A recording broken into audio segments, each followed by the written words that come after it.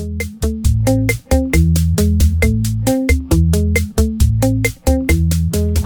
to Dialogue with Technician. I'm Luke Perrin. And I'm Tim Willard. Tim, why don't you introduce yourself and introduce our guest for this week? I'm the host of today's podcast, and I'll be a reoccurring voice in the future. Today's guest is Mark Hoyt, the Vice Chancellor for IT and CIO of NC State. And here is Tim's interview with Mark Hoyt. Enjoy.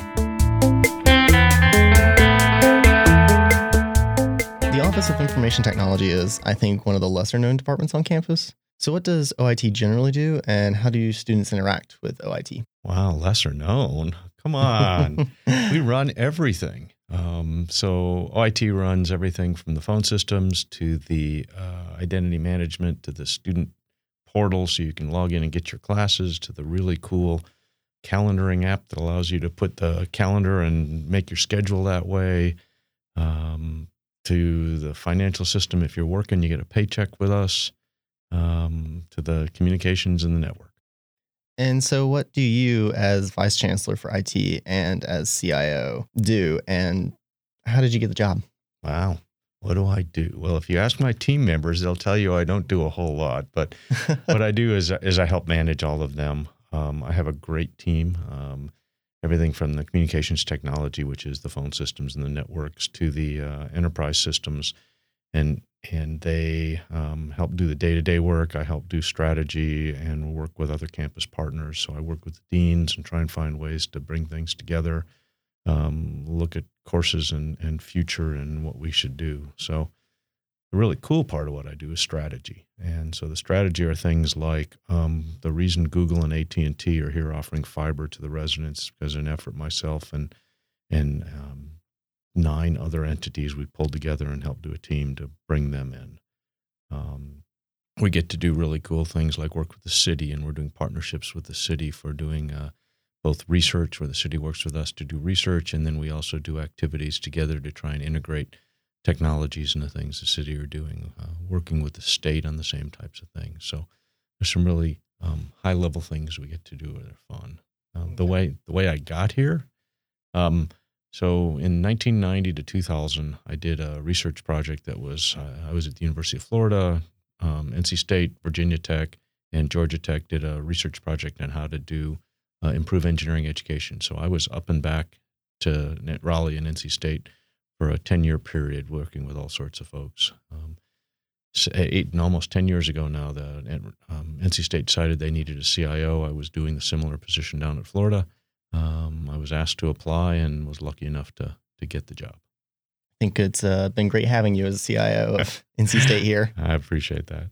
So a big change that students probably have recently noticed, and will definitely notice as they sign up for classes, is that MyPack Portal's look and feel has been upgraded, and I personally like it.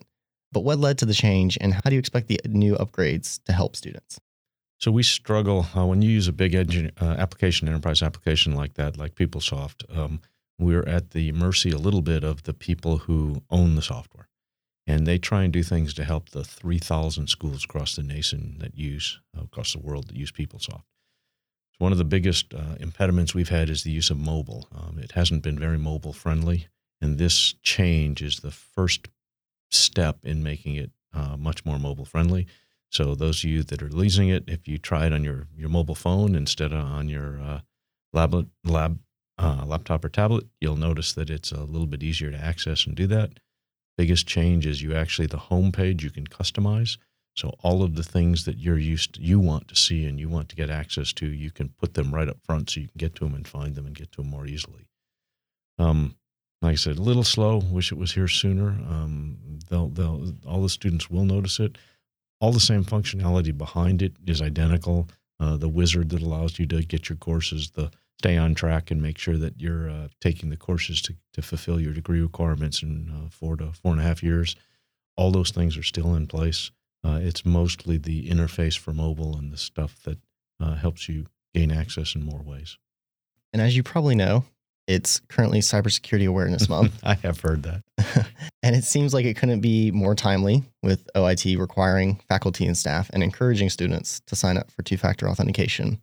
So why do you think that faculty, staff, and students should all sign up for two-factor authentication on the MyPack portal and the Google account? So that one's easy. If you've been watching anything in the news, you've seen everything from Equifax. We just saw a list of the different breaches to AOL to you name it. They're just enormous. They're city-states, nation-states are working to steal information to disrupt business. There are a lot of people that dislike all sorts of countries, not just the United States, and it pays. It's a crime that is easy.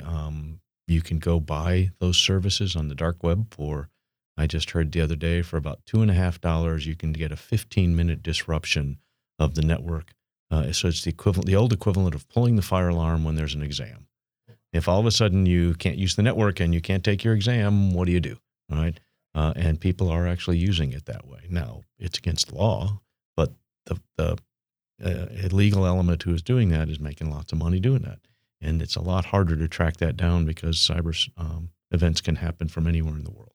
And jurisdictions across country lines are a little bit harder to deal with than doing it, the old type of way when you had to be in the state and in the location to do it. It turns out that the two factors that are the biggest security issues, one of them is keeping your system current. So if you've got an iPhone, that little system up there and the little gear for your setup says time to update your OS, or an application that says it's time to update the application. We suggest that you turn that on automatic. Everybody makes it so they just automatically update all the time. It turns out that that's the second biggest vector that people get in.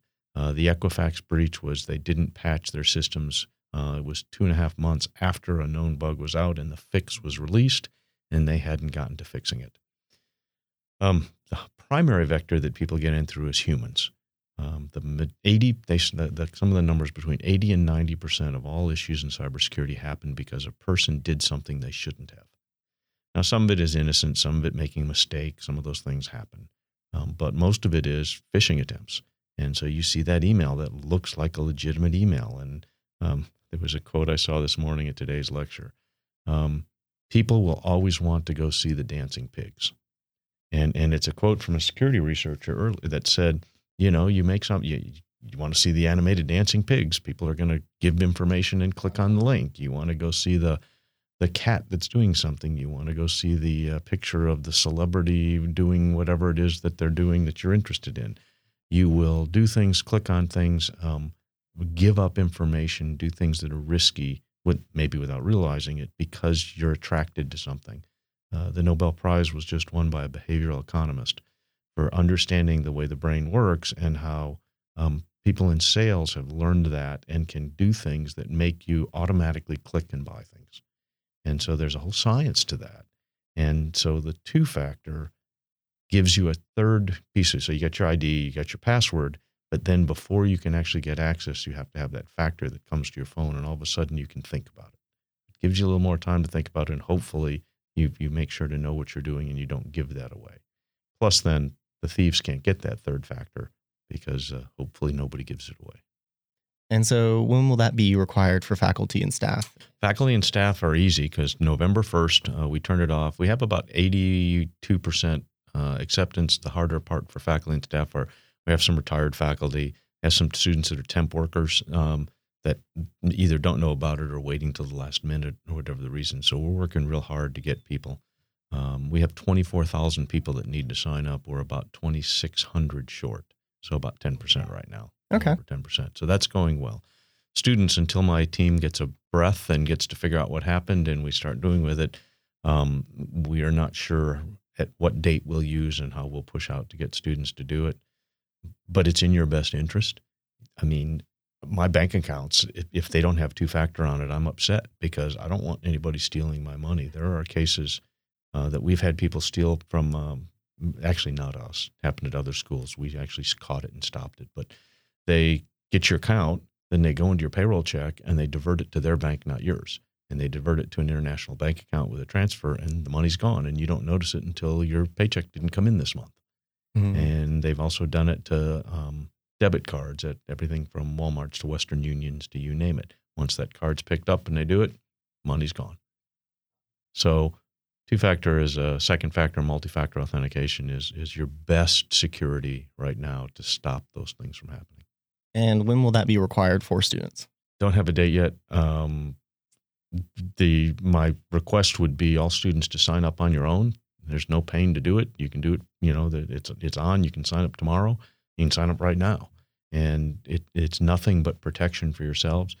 Yeah, it's a little bit of inconvenience when you go there. You have to look at your phone and hit the yes, this is really me. It's okay to go ahead and allow the sign up. Once you do it a couple of times, all of you have your phones with you all the time, as best I can tell. So it's not like it's an inconvenience. So I recommend everybody do it sooner than later.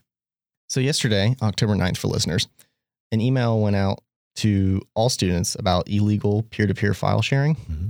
And it's not exactly a secret that NC State is consistently ranked as one of the largest offenders of copyright violations among universities. So why do you think college students, especially NC State students, do illegally download copyrighted materials? And what is OIT doing to stop it or prevent it? So the Higher Education Act required, through some negotiations with the record industry and the movie industry, higher ed to give notifications to students. So that's actually a legal compliance requirement. We must tell students, faculty, and staff not to illegally copy material that you don't have the rights to use. So that's been going on since I've been here, since just after I got here, actually. So for about the last 7 or 8 years. Back 7 or 8 years ago, Apple streaming, Google streaming, all the different music services, Spotify, Pandora, you name it, all those things they were in their infancy. They didn't really exist. You couldn't get music that easily. And so downloading a copy onto your iPod at the time, now it's your phone and all those different things, was the way that you carried music with you. And so more and more people did that. I know that for a fact that illegal copying has decreased enormously because of all those streaming services, because now not only do you have to not go through the trouble of doing it, but you can take it listen on any device worldwide. And it's, people buy Amazon, right? They buy Amazon Prime. They buy Netflix. It's $10 a month and you can have unlimited use. So that has kind of replaced a lot of that, and a lot of the illegal copying has gone away. There is still some of it because $10 a month is still $10 a month, and some people do it. In terms of what we do, if we get a notice, we're required by law to pass it on to the guilty party. The difficulty is the guilty party is not always obvious, because the only information we get is sometimes an IP address, and that is not necessarily connected to an individual. So we do pass the notices on. We do our legal responsibility. Those notice from those agencies have gone down enormously in the last couple of years because of those new services. Mm-hmm. Students are warned. We hope they're taking advantage of the legal services. While you're a student, Amazon Prime is half price. All those different things. Google services right now, I'm using Google Music. For $14 a month, I can have 5 additional family members use the service. Oh, wow. That's a pretty good deal. Yeah, I do it for my family, so it's great.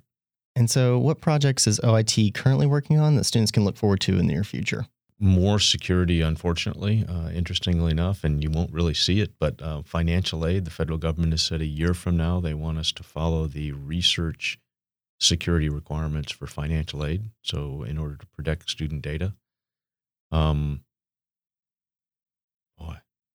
Most of the projects are really, they're more research-oriented than student-oriented. My biggest concern, the one that is our biggest amount of effort, is in security and research security. We have 4 grants that are due at the end of this year, December, and then every new grant from the federal government is expected to come in under these new requirements, which are much like credit card requirements. So students will continue to improve MyPack Portal, will include and continue to improve your access and your ability to work on mobile or where you need it. Remember, the student access to computation is in kind of 3 groups. Delta does the online learning. The library has access and all the tools, and we do kind of the student registration, access to the internet, and those type of things. So there's kind of 3 of us that help the student experience, and then not to mention your college and your department and where you're, what you're studying and all those other things too. So professor dependent how they use the technologies. Oh, I know one that we're changing that'll be a big one. So a lot of students used to use clickers in the large classes. You had to buy a clicker. We're moving to a technology that works on your phone or on your tablet or laptop. And that technology will be, because of student fees, because of the nice collaboration we did with students, we'll be putting more wireless in all the classrooms. There's a 2-year plan to make the classrooms high-density wireless, so every device will work and work effectively. And therefore, then people can use that in classroom for online testing, for different ways to do things. So that's one change that you'll start seeing. Mm-hmm. That's pretty exciting.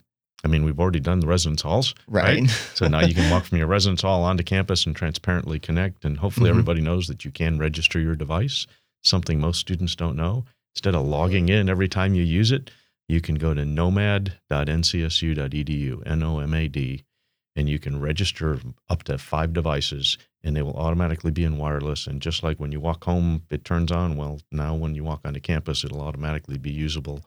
And over the next year, we're rolling out the new one for EduRoam that allows it to work on other campuses. The version of EduRoam we have is having some difficulties, so we're replacing it. You can register your device, and you don't have to log in anymore. Awesome. And as a final fun question, what's your favorite flavor of Howling Cow ice cream? I like the Chancellor's Choice, the Wolf Tracks. I like the chocolate bits, and I think it's Heath Bar in it, if I'm not mistaken, is kind of my favorite. So that's an easy one. I don't get that very often, but it's a good one. Thank you for coming on to the show here. It's been exciting having you. My pleasure. I can come back and talk about any other IT-related issue. I'd be glad to help. This week's episode of Dialogue with Technician was written, recorded, and edited by Tim Willard. We record in WKNC Recording Studios on the 3rd floor of Witherspoon Student Center. Technician's editor-in-chief is Jonathan Carter. You can reach out to him at technician-editor@ncsu.edu. As always, we'll see you next Monday.